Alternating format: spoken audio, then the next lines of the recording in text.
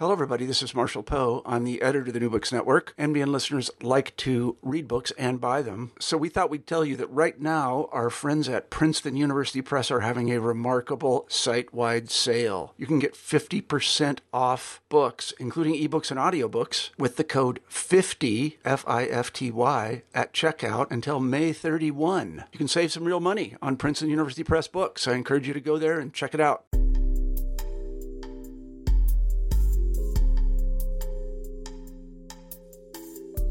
Hello, everybody, and welcome back to New Books in Gender, a podcast channel on the New Books Network. I'm Dr. Christina Gessler, the host of the channel. Today, we'll be talking to Bethany Johnson about her new book, You're Doing It Wrong, Mothering, Media, and Medical Expertise, which she wrote with her co-author, Margaret Quinlan. Welcome, Bethany. Thank you for having me. I'm so glad to be here. I'm glad you're here, too. Would you like to tell us a little bit about yourself? Yes. My name is Bethany Johnson. As you said, I am a historian. My specialty is science, technology, and the environment, and my subspecialty in that is medicine. And over the years, I've had a two-pronged focus, which sometimes overlaps: reproductive health history and the history of epidemics. I have worked at University of North Carolina at Charlotte as a visiting lecturer in STEM history. I study how science, medical technology, and public health discourses are framed and reproduced, particularly in the 19th century into the present. I've published in a number of journals, including Health Communication, Women in Language, really fun ones like Departures in Critical Qualitative Research. And recently, my book that I co-authored with my academic wife and buddy, Dr. Margaret M. Quinlan, called You're Doing It Wrong, Mothering, Media, and Medical Expertise, came out with Rutgers. And during the last 5 years of research and publication, shifting jobs and going back to finally complete my PhD, I had 2 children. I have a 5-year-old named Hazel and a 2-year-old named Otto, and they've both had a birthday under COVID quarantine. If I may, I'd like to also introduce my co-author. Yes, please. Okay. My co-author, her name is Dr. Margaret M. Quinlan. She's an associate professor in the Department of Communication Studies at the University of North Carolina at Charlotte. She wears a number of other hats too, but I know we only have an hour. Her focus is she explores how communication creates, resists, and transforms knowledges about bodies. Previously, she did work in the disability community as someone with invisible disability, learning disability specifically herself. It's something that she talks about openly, and she's a real leader in the university community about how to move in academic spaces with some of these challenges. So,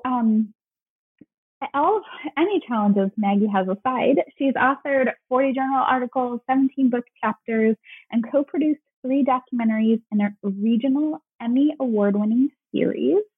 She is truly excellent, and I'm sorry we won't get to hear her voice today, but it was wonderful to write this book with her, and I'm lucky to work with someone in a different field because she is teaching me new skills and new ways of framing things all the time. And also during our last 5 years of research together, she also had 2 children. She has a 6-year-old named Sweeney and a 2.5-year-old named Teddy.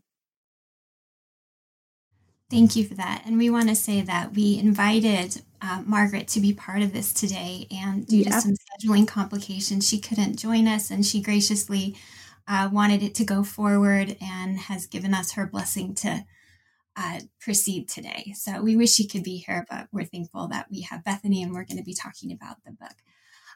Bethany, could you tell us a bit about what inspired you and your co-author to write this book? Yeah. So the sort of famous Genesis story, famous for us, no one knows us or the story really, but it's very core and central and very descriptive about the way that we work together and how our research unfolds. So at the time, we were actually writing about twilight sleep. And twilight sleep, we wrote about it in the book as well. It's an early 20th century birth method, sort of scaffolded around a drug cocktail that erases your memory. People get something similar today if they get a colonoscopy or a similar procedure. But at the time, it was really, really popular among feminists and suffragettes that weren't familiar with the word feminist, which was a very new word at the time. And they all thought it would be just the height of empowerment to be able to check out of a birth that could emotionally exhaust you and kill you as a result. And that was sort of how the dynamic was unfolding. What Maggie and I were looking at the time, we had already published an article on it, but we kept hearing about a couple of doctors in Brooklyn. So we decided to go to Brooklyn, get into some archives there, and just double check that we weren't missing anything important. And we did actually find some good stuff there. So we drove from Charlotte, where we were both living and working at the time, and I was in the middle of an IVF cycle. And it was my third. The first two had failed, and I had had 2 failed IUI cycles as well. And Maggie was pregnant. So I remember, and when she has told this story, she has said at the time that she was, and this is true to who she is anyway, she was really conscious of the way that she was showing right at this time when I was at this sort of critical nadir in my experience with fertility, and that Sweeney had just started kicking, and she didn't feel like she could really necessarily talk about that at the moment. She was just really sensitive to this place that I was in, because I left on this trip right when they were starting to fertilize embryos in the lab. So we get there, and the next morning I'm showering. It's 7:38 in the morning, and I get a voicemail, and we're just about to go out for the day. And the voicemail says,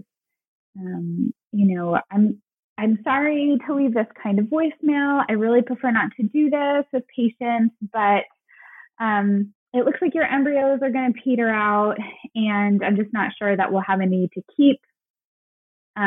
If you could call me back, we can talk more about it. Okay, have a good day. Bye.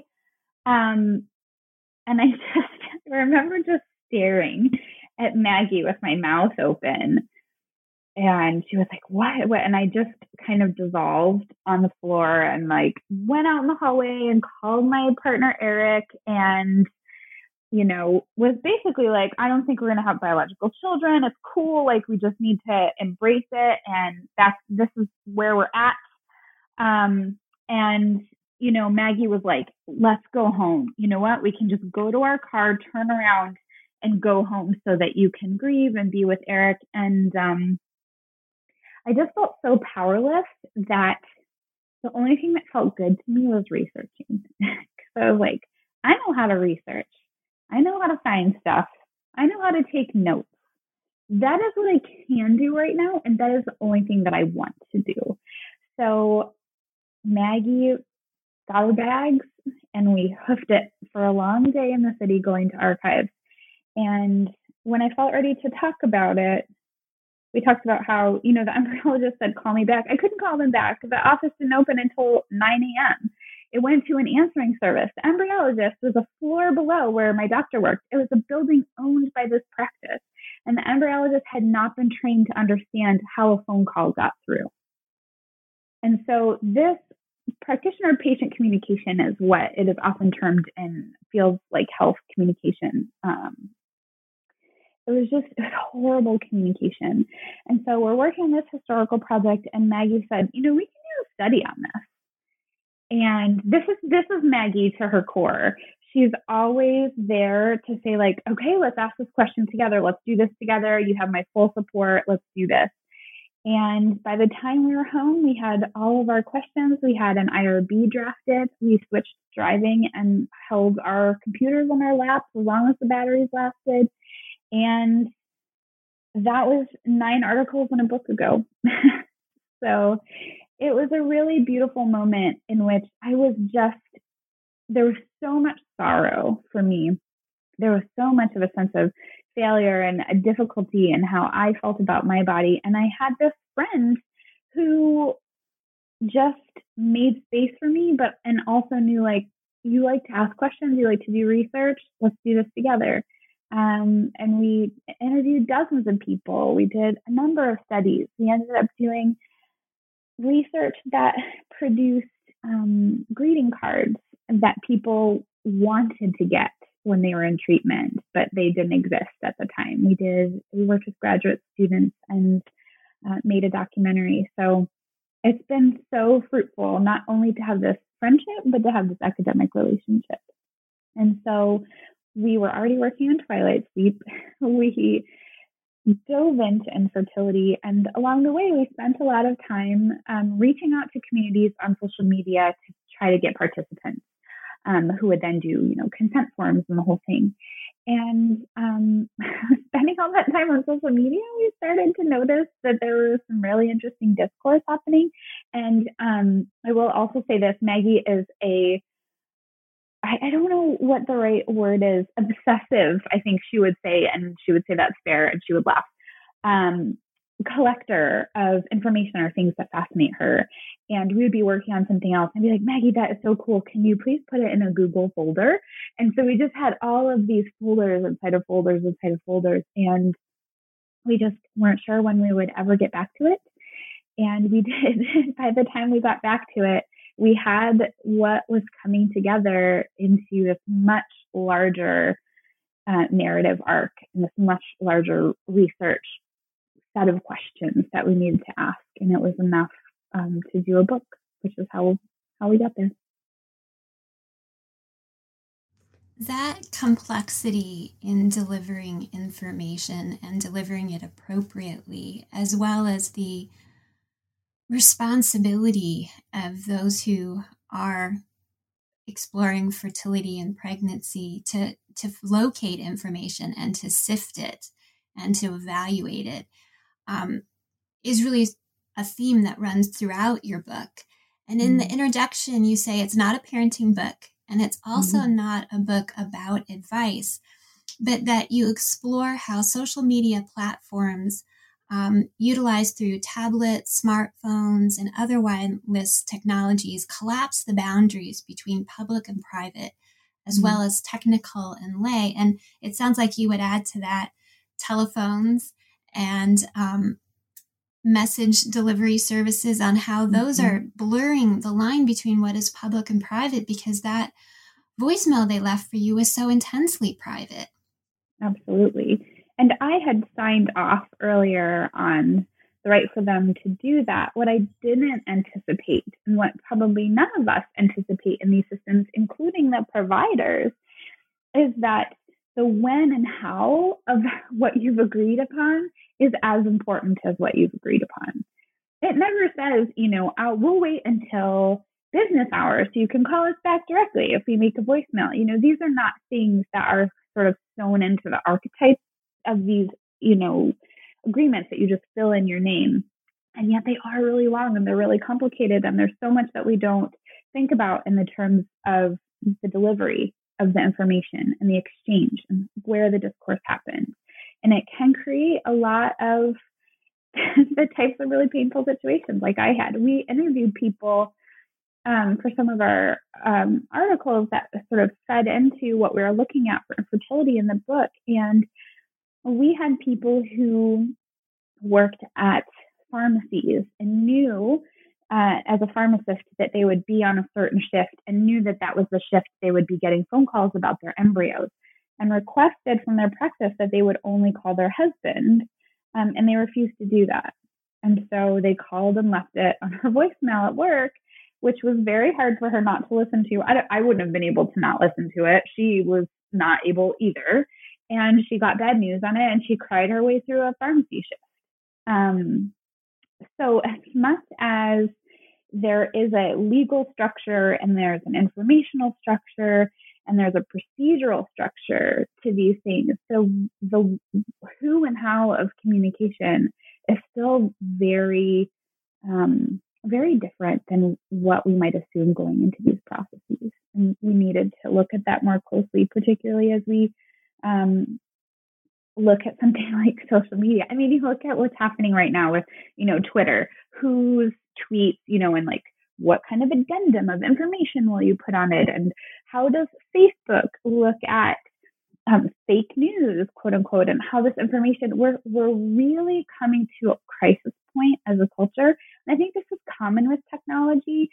Our technology is always so much quicker than our understanding of its impact on us, that the legislation, by the time it follows, is generally already ineffective when it's passed. And I think we're definitely seeing some of that upset and some of those growing pains on Twitter and Facebook even today.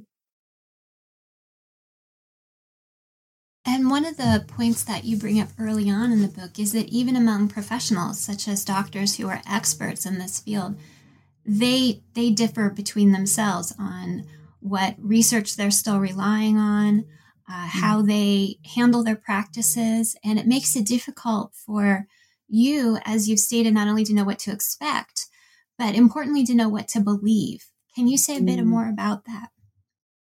Yeah, so I can give two examples, and I think something that we didn't get to talk about as much in the book because it felt like we were trying to do so much already, and we were, just hopeful we could do that well.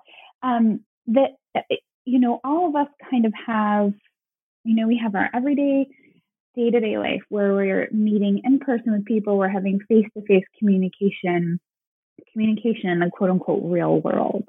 And then we also have the communication and the discourse and the interaction that we have online. And all of us have, for the most part, some of a little bit of both, even in very remote areas where people don't have a big presence on social media platforms, text, SMS, that has reached nearly everywhere in the globe at this point. So there is some, in almost every space, some digital way that people can interact with someone else.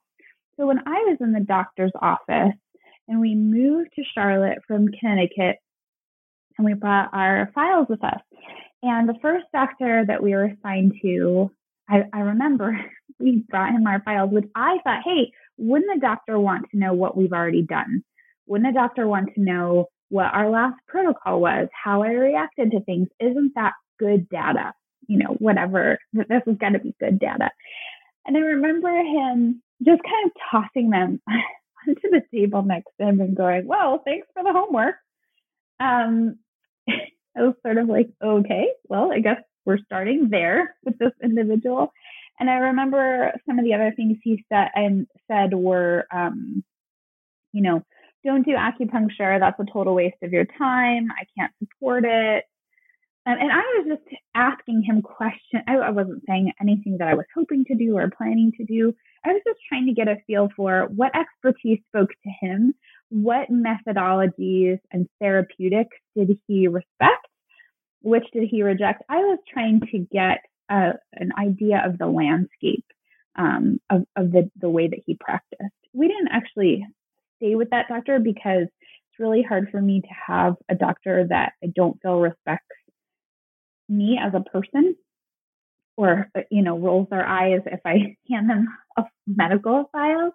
But I think other patients that we interviewed who mentioned he was their doctor, they didn't know that he was my doctor as well, had a great experience with him. So I had this experience with this person in the office. And then I go online, and if I have a question, and right now we're looking at some of Amy Schumer's posts on IVF on Instagram.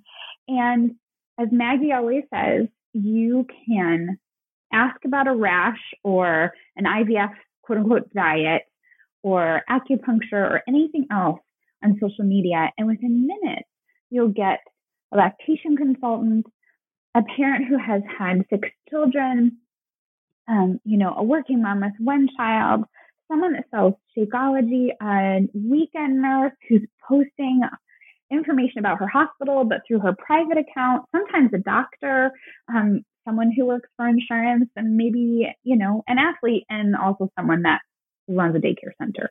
So it's such a wide range that in that moment, it can be completely overwhelming what people are saying to you, because how do you decide what the information is that you're going to take on? In the interaction with my doctor, I can get a good feel for what that doctor supports or doesn't support, and I can make a choice about whether or not I will stay the course with that doctor and that treatment plan.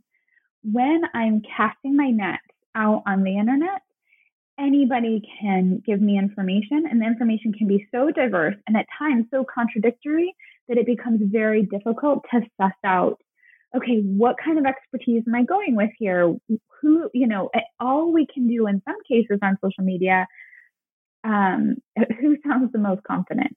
But that isn't an indicator of the efficacy of what the person is suggesting. But it can feel like, the loudest, most confident voice in the space might be the easiest one or the best one to listen to. So we were interested in how those exchanges worked and also how we participated in them. How were we chiming in these spaces, and how was that different from the way that we had interacted with people previously? And then, the historian in me was like, okay, well, let's scope it way back. Is this new? How many voices were people dealing with in previous time periods? We know there was really extensive reach of media, well established before the 20th century. So how is this different? And so that became really important for us to understand because of our own experiences as well. And you get into that into chapter 2. You say the social and emotional challenges faced by contemporary cis females are eerily similar to those of more than a century ago. Mm-hmm. And you do a lot of comparing that despite all of the expertise today, women are still socially and emotionally facing so many of the same challenges. Can you say more about that? Mm-hmm. And I think, I think it's really important to say, I'm a cis female, and so I can speak from my experiences. I think it becomes far more complex for people that are not cis female. We do talk about trans fertility in that chapter because I think it adds different intersections and layers that are really important to consider almost every time, and this is true in history too. If you're looking at someone like me who, white, cis, straight, educated, any difficulty that I'm experiencing, the difficulty just becomes more nuanced and more complex. And you think about in terms of birth, I had gestational diabetes. I had a high risk birth. I went into it knowing that I had done everything I could. For an American, I had access to great healthcare. But I also knew that my whiteness would allow potentially for other outcomes. Particularly in a country where women of color, particularly Black women, are 4 to 5 times more likely to die in childbirth. So when you think about some of these challenges, people have always died in childbirth. They die a lot less now, but they die a lot less now if you're white. And so some of the conversations that women have been having over time, what is really infuriating is that the numeracy of them is stubborn because of the white supremacist society that we live in. So the percentages, the statistics, they're not falling at the same rate if you aren't white. It's infuriating for me to look at birth outcomes and the way that people are treated after birth and know that two things are true. The care that people receive after birth is far less involved than it was at the turn of the 20th century. And the outcomes are far better if you're white. And so some other concerns that still plague women is really this false dichotomy of the gender binary. What is feminine?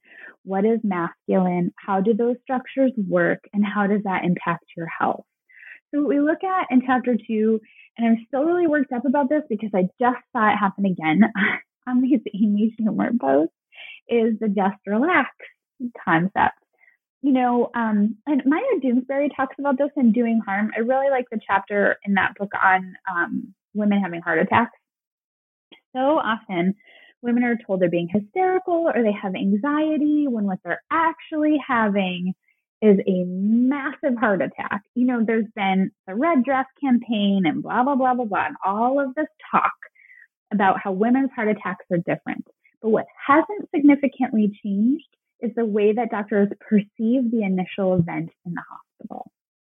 Those statistics, unfortunately, again, are stubborn. They are slow to change.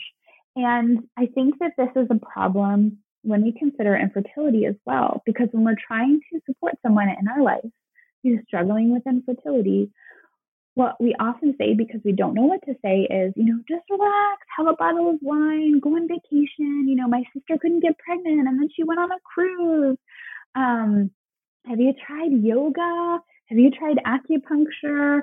And all of these things could be wonderful things.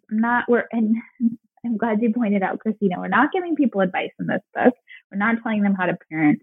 And we're not saying you should or should not do yoga, or you should or should not do acupuncture, or any particular eating regimes or anything like that. We don't have the expertise to advise on that. What we notice is that there are certain suggestions made all the time, and the suggestion sounds updated, but the framework in which it occurs is not updated.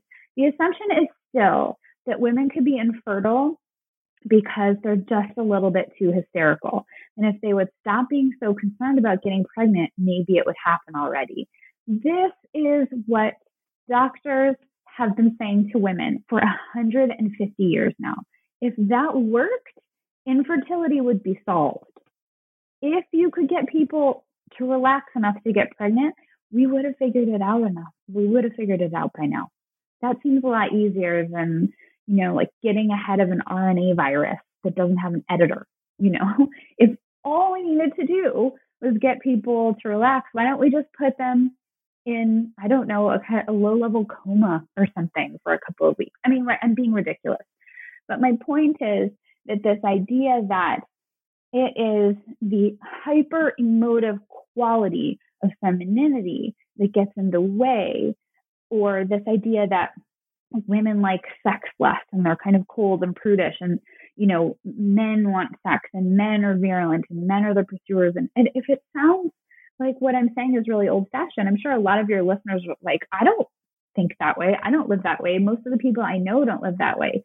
No one does until someone they know can't get pregnant. And then they tell them the same things that everyone else has told them for 150 years.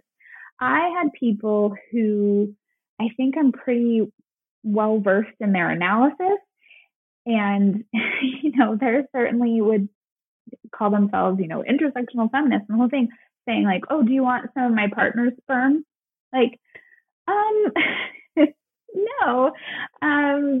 Okay.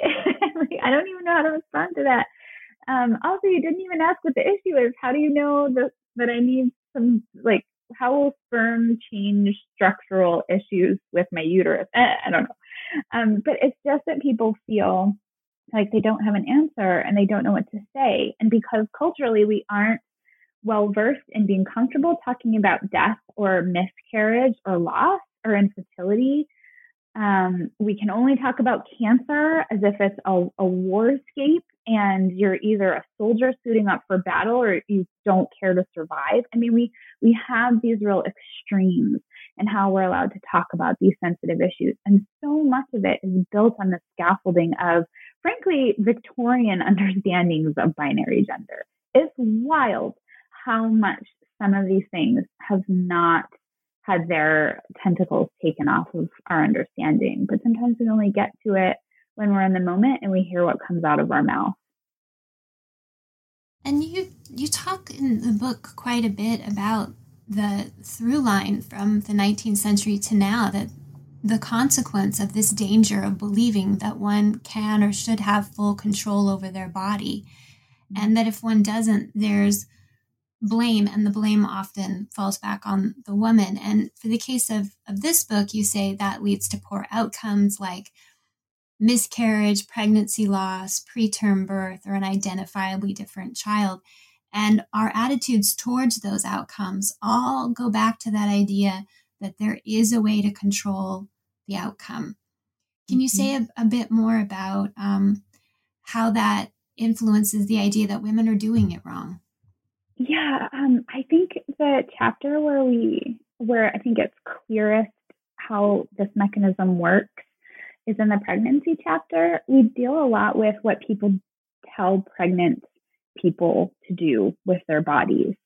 And at this point, people assume that everyone who is pregnant is a cis female. And we know that that's not the case. Anything outside of cis female, people still, they don't know how to even interact with that yet, which is unfortunate. And so the discourse is, I'm going to say not developed there, but the discourse is very developed for your sort of quote unquote traditional cis female who is pregnant. And, you know, you hear things like, you have to stop running after 6 weeks, and you can't have any caffeine or any alcohol, and you can't have certain types of fish, and you can't go in an airplane at a certain point. And a lot of these behavioral guidelines are based on just what you said, this false sense of control, that if I want to have a certain type of baby in an ableist society, I want to have a quote unquote healthy baby. That's code for the baby doesn't look or is perceived different in any way. Then I will follow this behavioral code. And if I pay my time and if I do what I'm supposed to do, the outcome is I will get the child that I am expecting, and society will deem me, at least at the outset, a good mother. And we have a lot more data on what is actually safe or unsafe. But what has fascinated us was some of the things that sort of struck us as bizarre that people were reporting hearing over and over. One of them is don't lift your hands over your head because that would wrap the baby's umbilical cord around its neck. So that we've traced back to the early 1800s in Europe, and that's not how it works. Thankfully, because anyone who has had a child in utero has had to lift their arms over their head probably more than once in that 40 weeks. And also the don't move, you have to lay on a couch. Miscarriage rates were certainly higher in the portion of the Victorian era where people didn't have protection against childhood diseases, couldn't guarantee clean water sources in many areas, wore corsets, or worked in a factory until the moment they gave birth under really brutal conditions. So some of these we have to see as classist as well, right? We had someone's midwife say, well, just get all your food at Whole Foods. Okay, so does that mean that everyone who's not doing that is a bad mother because they don't care to give quote unquote good food to their baby? Or clean food? That's another thing that we had a section on that didn't make it into the book, but that's one of my pet peeves. When I hear people talking about clean food, I'm like, oh, okay, but you are saying when you call some food clean, you are saying that other people are eating filthy food. And who are those people? Probably the people that don't have access to the resources that would let them eat clean food. And we blame people for making bad food choices and endangering their unborn children or gaining too much weight, quote unquote, when they're pregnant because they're not eating well. But that's so much easier, isn't it? It's so much easier to say to the person who lives in a food desert, or a person like me who stood to gain quite a bit of weight during her pregnancy because of gestational diabetes. And gaining weight during your pregnancy is not bad. It's healthy and it's something that needs to happen. When you have gestational diabetes, your body goes about it in a different way, and that's extra taxing on your pancreas. So how that happens becomes important. But when we think about people who don't, eat all organic, quote unquote, clean food for every meal, why are we pointing the finger at them instead of asking why they don't have access to that food? Something that we came up against over and over in this book. And we always hope that people walk away with this impression from the book and don't feel like we overstated it, but it just happened in every chapter. We blame the individual. We put the target on the individual's back instead of on the structural issues that create the problems in the first place, because it's easier. It's easier to say that someone is a bad mom because they're eating Cheetos than it is to say, first of all, I think it's fine to eat Cheetos, but it's easier to do that than to say, let's change our food system. Let's change our urban maps. Let's change our economic access. let's change structural inequality. Let's get rid of white supremacy and racism. And, all of these systems, they all come into play, not only with the advice that we give, but who we blame for not following the nearly impossible matrix of requirements we ask people to take on and then perform to prove that they are a worthy parent. So much easier to blame the individual. And that's certainly true in pregnancy. And in the book, you talk about the root of that. You talk about how the standard for pregnancy, even though it's not explicitly said, it's inherently embedded in all of this, is that the standard is white, cis, middle to upper class, educated, married, and that we continue this standard makes particular challenges for trans and non-binary and people who have food deserts, people of color, people who have inadequate either health insurance or access to health care, and that the further people fall outside this continued standard that they're never told exists, it just is, of this very white, idealized, normative idea of the perfect pregnant person, that the further they fall outside this narrative, the closer they fall into the unfit category. And that being unfit can be something like not having a data plan that allows you to have these certain apps that your nurse or whoever may suggest that you use to track certain aspects of your pregnancy, not having access to the organic foods or the health food store, the supplements, etc. And that this root bias goes all the way back into the 19th century to when male doctors wanted to get the birthing trade that was heavily in the hands of midwives, and successfully so.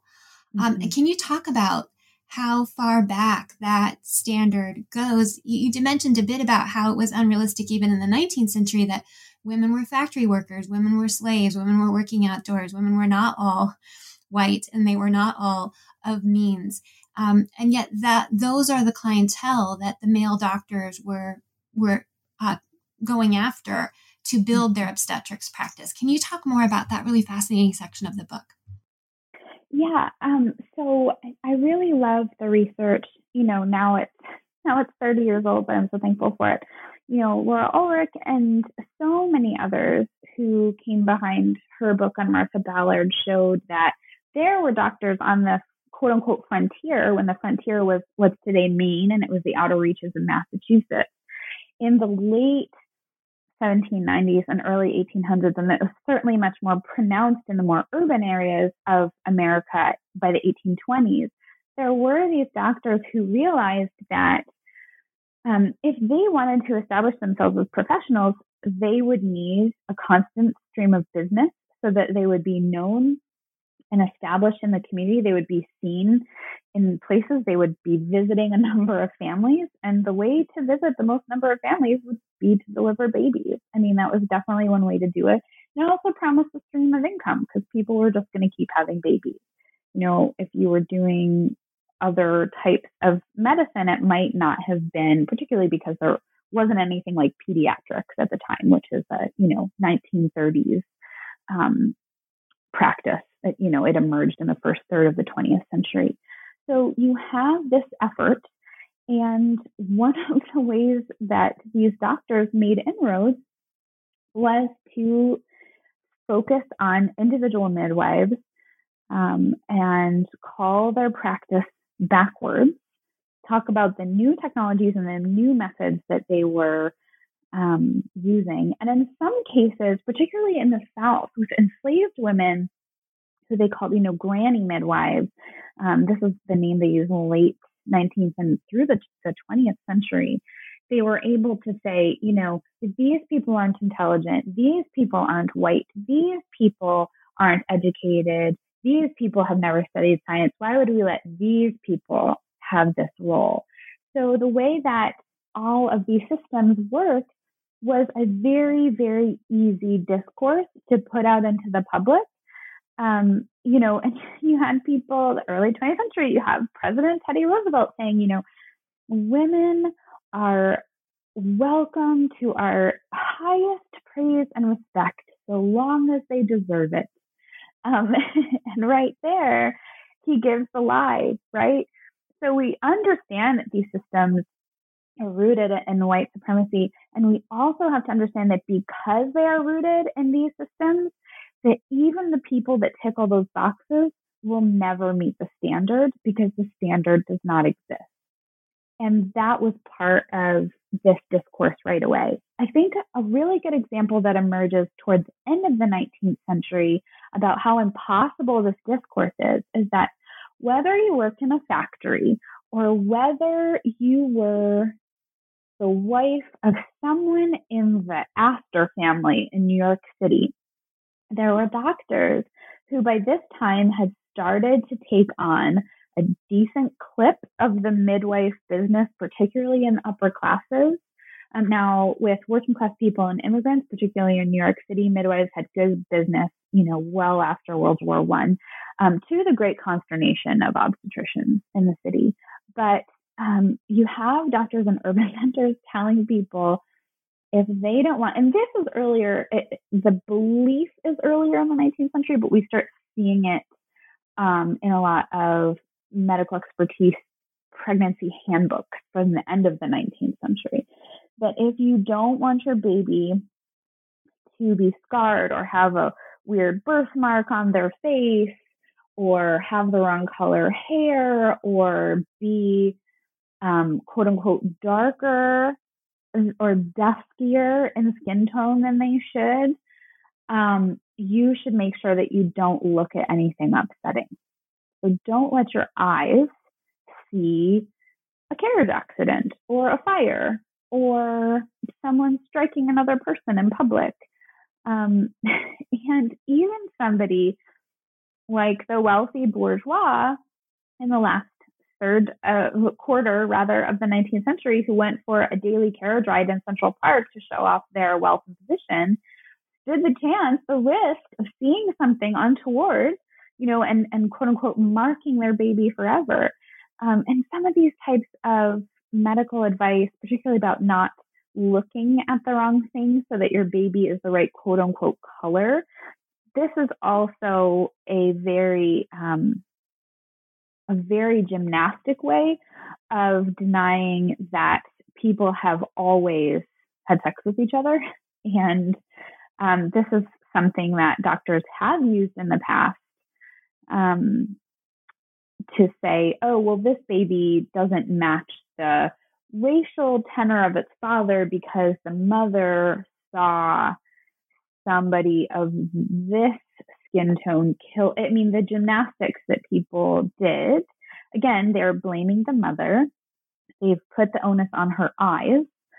And this is a way that you can blame the person without A, really being honest about some of the things that are going on, but B, if the advice is to not look at something upsetting and you live in an urban landscape, no matter what class you are, that's going to be difficult. The urban landscape was a pretty wild landscape in the 19th century. And so again, right from the outset, they're giving advice that no one, even the person at the center of this myth, can really follow or uphold. Which comes back to the advice to just relax, right? If you don't see something upsetting, if you don't think about something upsetting, if you don't tell the truth about potential infidelity, if you just don't engage with any of these difficulties in your own society and in your own life, you can just relax. And if you just relax, the baby will be fine and things will be all right. Yeah, and you'll get pregnant. You won't have any trouble. Everything will be just great. And you talk about this idea of a pregnancy police that we have today, both online and in people's lives, and how that's led people to sort of resist expert advice because they're just getting so much of it. And you also talk about how the early version of the very popular modern book, What to Expect When You're Expecting, encouraged women to self-advocate, to ask questions, to think for themselves. And current versions tell them not to. Yeah. And can you talk about this great disconnect between all of these ideas and how women are supposed to somehow figure out how to do it right? It was fascinating for us to look at earlier versions of this. And we cite a woman who, I would have to look up her first and last name now, but she's in the book. It's actually her unpublished dissertation. And we cited her extensively because we want people who can get their hands on it. And if you want this dissertation, email me and we'll figure out how to get it to folks. But she did a really close study of what to expect when you're expecting, and prompted by some of the arguments she was making, we were looking for, okay, but what did they have to say about expertise and the digital world? And I just remember Maggie was so frustrated because an earlier version of the text said, if it doesn't sit right with you, talk about it with your doctor. If your doctor isn't listening to something that is happening with you, talk to a nurse. If that nurse isn't listening, maybe consider changing your practice. But in the interim, there's been a swing back and forth on how much institutional respect and power we give to expertise. Versions in the 90s are like, your doctor will tell you, and just know that your doctor has your best interest at heart. And then now it's all, and also the authors are different. There were more lay authors at the beginning. And now if you look at who the authors are on updated editions, you will see that they are doctors, particularly OBs. And usually they allow, like a token layperson on the editorial committee. And so the thing that really bothered Maggie was the text said, don't be walking on your phone because you could fall and that could hurt your baby. And Maggie, she was telling me this, like, okay, well, first of all, if you can get hurt when you fall, then no one should be walking on their phone, not just pregnant people, but like everyone else that could get hurt. And B, half the people are reading this on the app or their Kindle because they're not getting a physical copy anymore. So they're reading on a device how to not read things on their device while they're out in the world so that they don't accidentally hurt their baby. So even how and where you read digitized sources can be a source of blame. And that's a really far cry from the self-advocacy that this book really talks about at the beginning. And we interviewed someone for a preterm birth chapter, and her daughter was born at, I want to say 27 weeks, but she was feeling a lot of pain and discomfort, but she was young, very young, in her early 20s, and the doctor kept telling her to wait for it, just relax, because she was too anxious, and good for her. She kept trying to tell people. She told a couple of other nurses. She tried to change doctors, and the nurses were like, no, just let's check on it again. Anyway, she had a cervical issue, and she went into preterm labor because of a cervical issue. The actual diagnosis, again, showing you how deeply sexism and patriarchy works in medicine, the actual diagnosis that is still used today is incompetent cervix. Because it's not an accident, you just went ahead and had an incompetent cervix because you're a bad person and a bad mother. But we like to say she had a cervical issue. That seems like, hey, this is something that happens. It's not because she failed. There was just an issue, and that's the problem. A lot of people, to work around this issue, have what's called a cerclage procedure. But because no one listened to her, she had her first baby at 27 weeks because she was young and there was nothing wrong. She got pregnant easily and, just relax. And she went into labor really, really, really early and had a lot of trouble early on in her relationship with her daughter as a result. So, yeah, that's been a hard thing to watch change. And even the people that we know now who advocate for themselves often don't get very far, depending on their age, their class, their race, their gender identity. These roots go really, really deep. And you talk about that in the book. You say there's been a coalescence of the narrow conception of what is a good pregnancy with what is good motherhood. and the intensity on how they're inseparable, that if you don't somehow meet this unattainable standard of good pregnancy, you can't meet the standard of good motherhood. And yet motherhood is again and again told to people to be natural. And so if you can't achieve it, it's something that should be fixed or something that you can fix. And if that doesn't happen, then we come back to the idea of, well, you're doing it wrong. Can you talk more about how good pregnancy in the literature and in social media and in popular culture is so intrinsically tied to the idea that it's necessary for good motherhood? Well, I think that what we've seen in the literature, and I think a lot of gender theorists are pretty good about talking about this connection, that pregnancy is very different from other health processes, and that at some point it becomes visible and undeniable. And that because women's bodies are perceived still as sort of, belonging to everyone, people still get touched on the bus or, getting out of an Uber, or, there are a lot of ways that people are not safe. And this is still a problem with pregnancy. People come up and touch your belly. People give you unsolicited advice and offer their expertise all the time about what you should and shouldn't be doing. We interviewed women who went and ordered a coffee at Starbucks, and even though their doctor had said, yeah, you can have a coffee in the morning, have, this many ounces, this is what I would suggest per day, this is what the literature says. And, the young person doing their coffee at the counter handed them the coffee and said, I made this with decaf because you shouldn't be having a regular coffee. So because it's this very visual, obvious process in some ways, everyone feels like they should be able to police what you are doing, because it is a broader political question. So something that we talk about in the book is that, it seems like people think they should have access to how you perform pregnancy because that's your first chance at creating the type of citizen that will sacrifice themselves for the government in the end.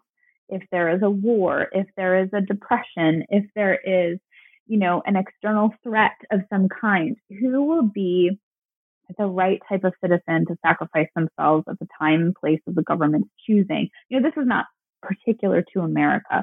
Most states in the last 200 years have expected this level of commitment and sacrifice, or this level of citizen creation and malleability and uniformity. These are big political economy questions, political science questions, but it is happening on the pregnant body. So it seems that in the American public, everybody now thinks that they are part of the process of helping you create the right kind of person to partake in our society. And that because you are visibly pregnant, that is the first time that you can perform the type of mother that you are. And the way that you perform that is to fit in inside of this typography that you and I have already mentioned, that is very narrow, and that even the people who fit inside of it do not actually achieve. So pregnancy is this first moment.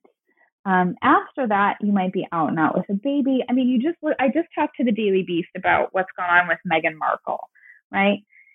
She has been shamed for the way she holds her baby.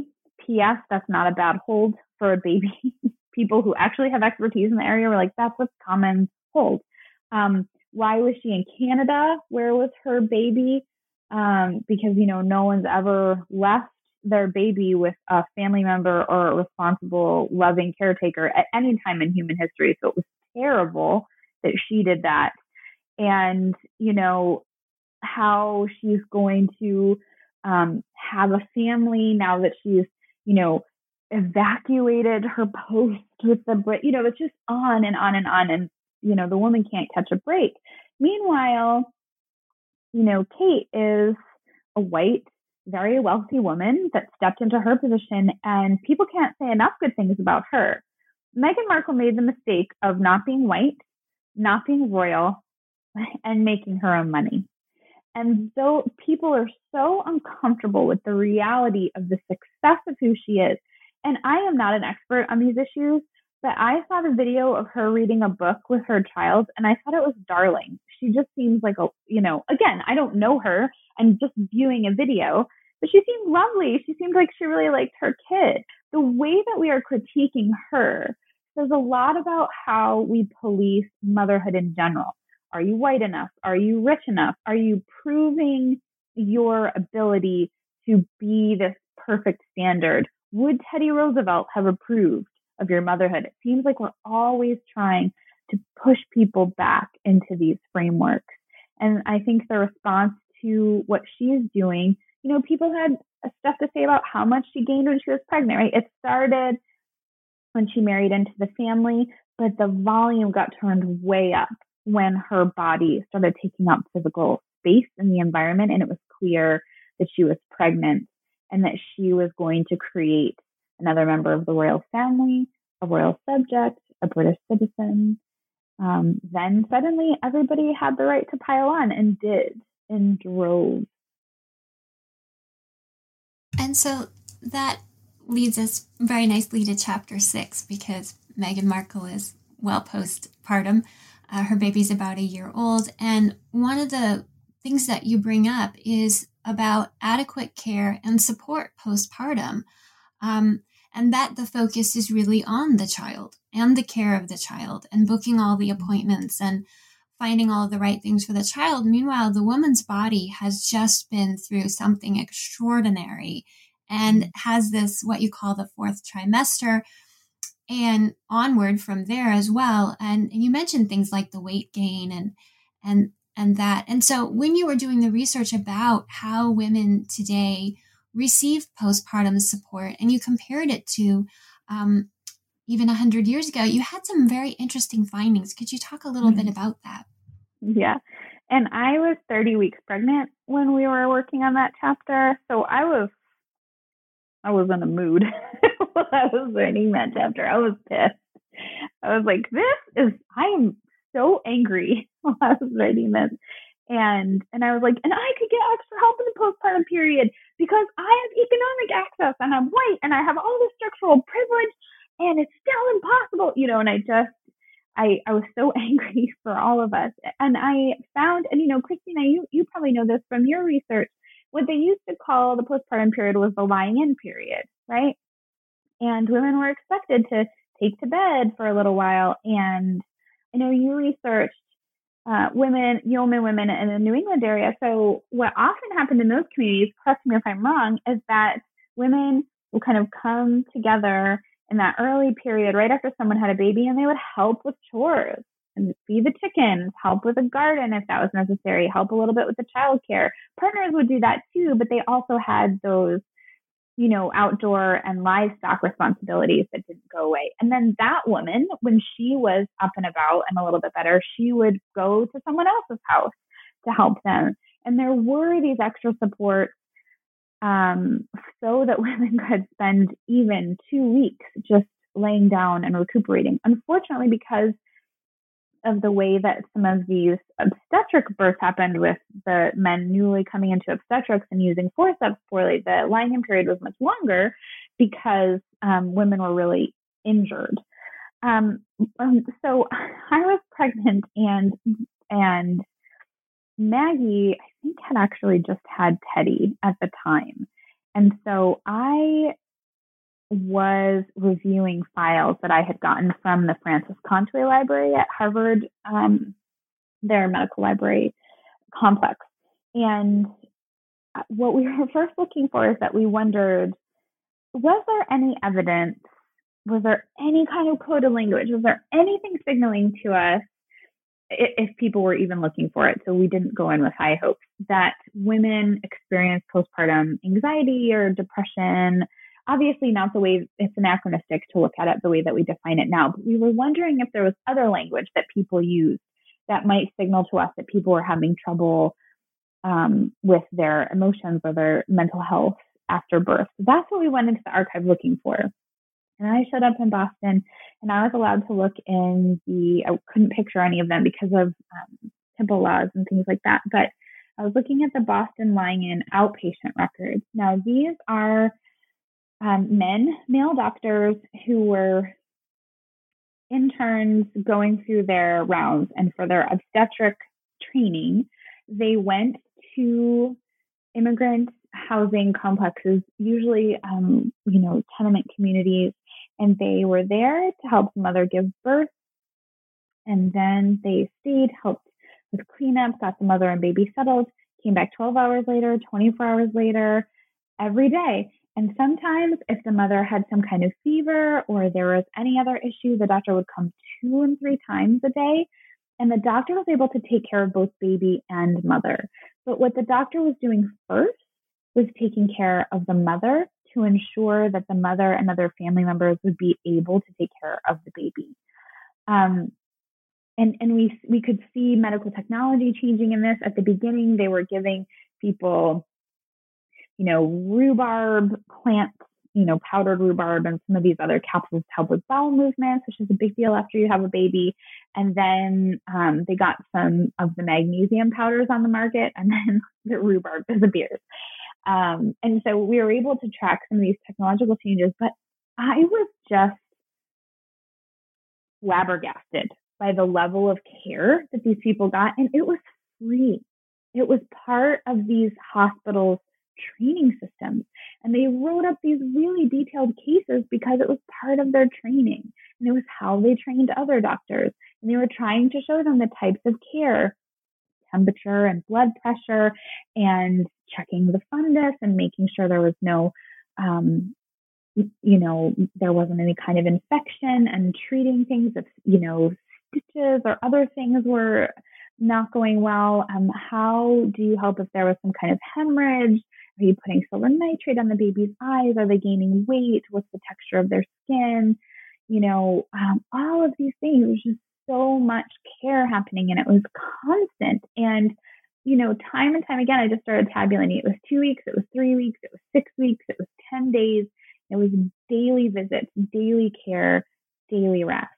And at the end of it, there would be tons of, a little pain medicine, a little extra silver nitrate. Here's some magnesium to help your bowel movements, made you tea, helped you with mastitis, which is what we would call it today. But, they would talk about congested breasts, and not the doctor's hand expressing milk. That does not happen. Let me tell you, find me someone out there who's OB hand express breast milk out of their breasts in the hospital because they were uncomfortable. Midwives will do that. Yes. Nurse midwives. Yes. But these were male obstetricians, and it was expected. It was what they did. And so many times at the end, Christina, there would just be this little entry, their last entry, and it would just say, convalescence was smooth and normal. That was our expectation. It was normal that it would take weeks, that it would take once daily and sometimes twice daily check-ins, that people needed support and monitoring and a place to sound off, and their babies needed to be looked at, and they needed time to establish their relationship with their new body, their new baby, all of these things. It was free and it was normal. None of that exists today. Almost none of it. That one 20-minute, 6-week thing, it's not it. And you talk about that, that you position the United States where it fits with other countries.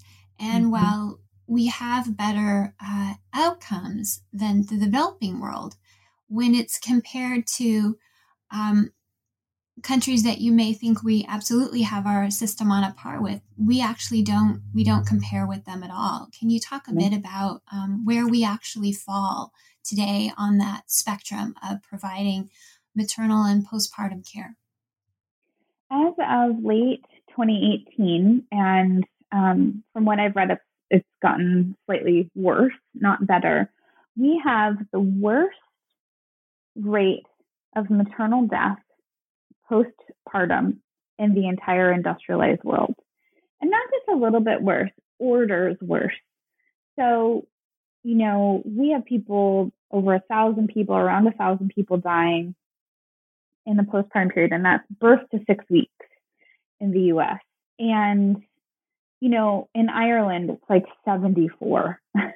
In Canada, it doesn't top 100. In Cuba, it's better. In so many countries that you might not expect that are sort of that, if we're thinking about countries in terms of their socioeconomic standing, you have this, emergent economy. Thailand has better outcomes than we do. Countries like China, it's harder because we don't always know what they're reporting. But, there are a number of African countries that have on par with our outcomes. And, in many cases, African societies have a much better support system than the US. They expect people to have 40 days. They have particular rituals. They have particular strengthening foods. There's an expectation in a lot of these communities, including the urban communities, and there's plenty of large urban areas in Africa, that people will come together, that family members will come, that you will have these certain foods and this certain relationship to this healing time. And that has been sustained there. And a lot of these countries report far lower levels of postpartum anxiety and postpartum depression, postpartum psychosis, and things like that. Now, let's say, just for the sake of argument, that a lot of these countries don't recognize them or don't accept that as sort of part of the landscape of human emotion. Even if we take that on, our rates would probably still be a little bit higher, because we know it's happening around the world. But even where it's underreported because it might not be seen or accepted, our rates are just so much higher. And, with something like postpartum psychosis, which is a real chemical issue of its own, it has very particular, it has a very particular constellation of things that you need to look for. It takes a lot of expertise to see and to, support people. We talked to a man whose wife had postpartum psychosis after having a child, and she reached the point where she was worried that Christ would not come again if someone else held her baby. This is very different from postpartum anxiety. It is an alternate reality, and it's dangerous to the mother and the baby. But what we're finding and what we're hearing and what studies are saying at ProPublica and NPR and a lot of these news agencies are tracking maternal death now because so few people were talking about it. And what Maggie and I finally started realizing at the end of all this research is no wonder people are so upset here after the hit. No wonder so many people develop postpartum anxiety. They don't have any support and they don't have any health care. Leaving the hospital and saying, I'll see you in 6 weeks, during that window when the vast majority, when virtually all postpartum maternal death occurs, it's no wonder that people feel completely isolated, completely alone, and can end up in a dark place as a result of that. We have built a system that ensures that will happen because we've built a system that when the candy is out of the wrapper, we throw away the wrapper. And we're starting to run out of time, so I could talk to you about this forever because we've just touched the iceberg of this book. I encourage listeners to get it and read more because there's so much more. But as we wrap up, I was wondering if you'd like to share some of your thoughts that you offered in the conclusion, because you suggest that we really need to move the idea from the idea that the pregnant person, who may be non-binary, may be cis, may be trans, but the pregnant person, we need to move the discourse from whether or not that pregnant person is doing it right or wrong to the system. And how can we look at the system that all of this is taking place in: the access to food, the access to medical care, the access to advice, to support.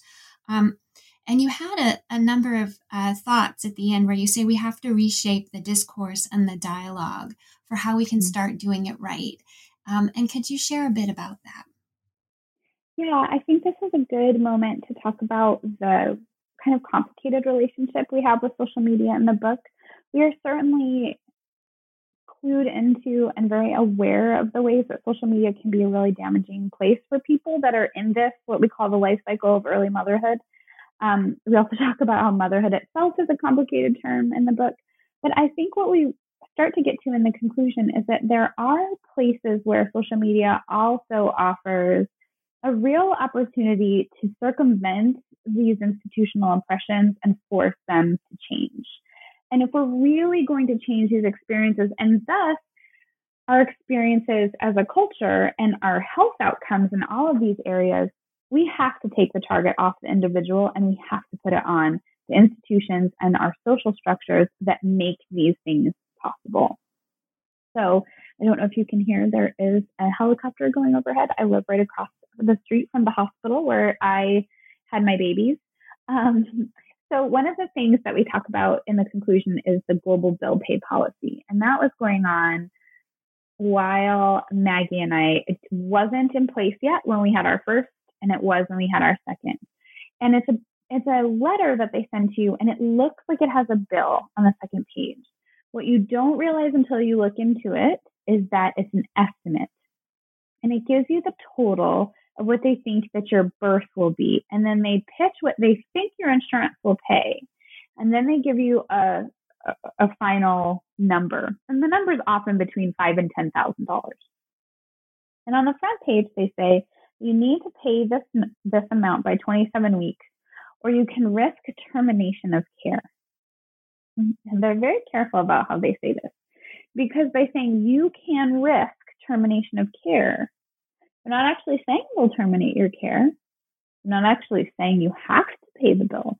They're insinuating it. So legally, they're protected by doing this. The first thing I thought when I read this was, what would you do if you got this bill and you looked at this number and you did not read English as your first language? What would you think? What would you think if you got this and weren't up in legalese land and you didn't have $5,000 sitting in the bank like most people? I was so serious about this letter, and I tried to have a conversation with my office about it and just say, this is really dangerous to be sending this out to people because they don't actually have to pay it, right? And what if I pay it and I have a miscarriage? Like, are you going to give me my money back? Like, this is a very weird, cruel thing to do. And I remember the office administrator said, well, this is what we do now in the hospital. And I was like, oh, so people have to pay up front for their cancer treatment? And she said, no, that's not elective. This is an elective care. And I said, oh, in the U.S., maternal care is elective. I didn't realize that. And she said, no, it's elective because you chose to get pregnant, which was very interesting to someone who had been in infertility treatment for 4 years. Didn't land really well with me. But I think this conversation is indicative to how these systems work. Because we don't challenge so directly the system, but we blame the individual, these systems can just become whatever they want and do whatever they want. So on Facebook, I saw someone post about this letter, and the conversation blew up. There were 700 comments within, 3 hours. And in there, just like we talked about in other areas in the book, but it's been a downside, there were tons of experts weighing in.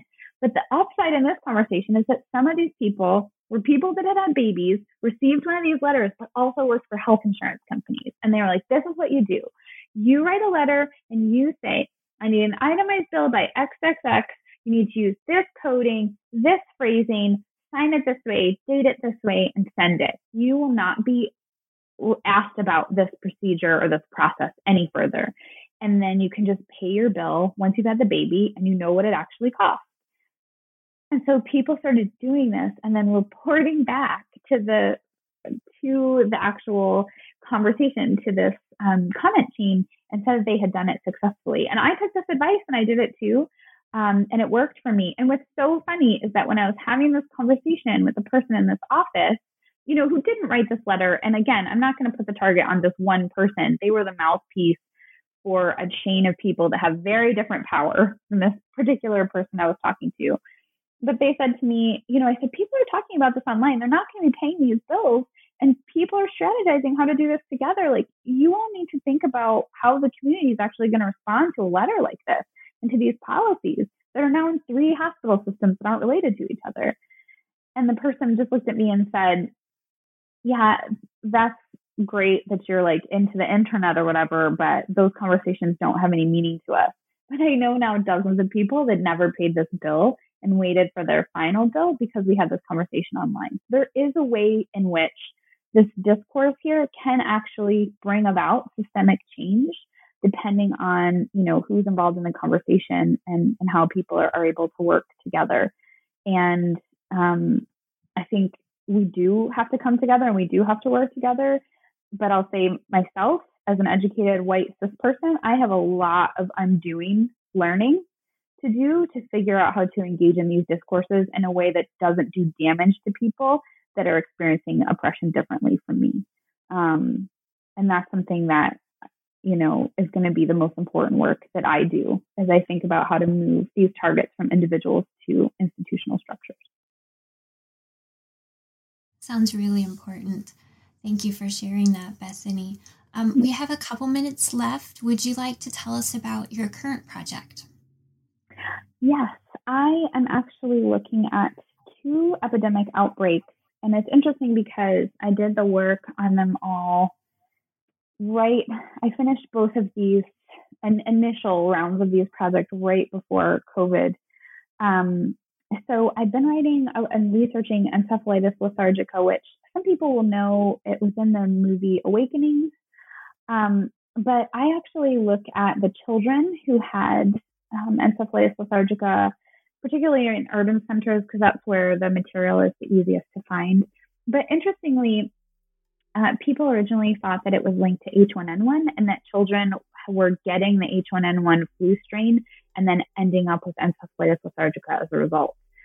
So I wasn't surprised, being deep into that literature, that people were seeing that Kawasaki disease coming out of COVID in some children, because influenza is also an RNA virus and they do weird things in the body. So I have been looking at that moment in the late teens and early 20s and how people offered treatment to children whose personality had changed after they got a fever, particularly before we had most of the mental health apparatus that we would have at the end of the 20th century. And I'm also looking at the 16th century plague outbreaks in Glasgow, Scotland, because I'm interested in the gender differential in their public health systems.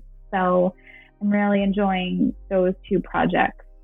It's given me a lot of new material and new intellectual challenges.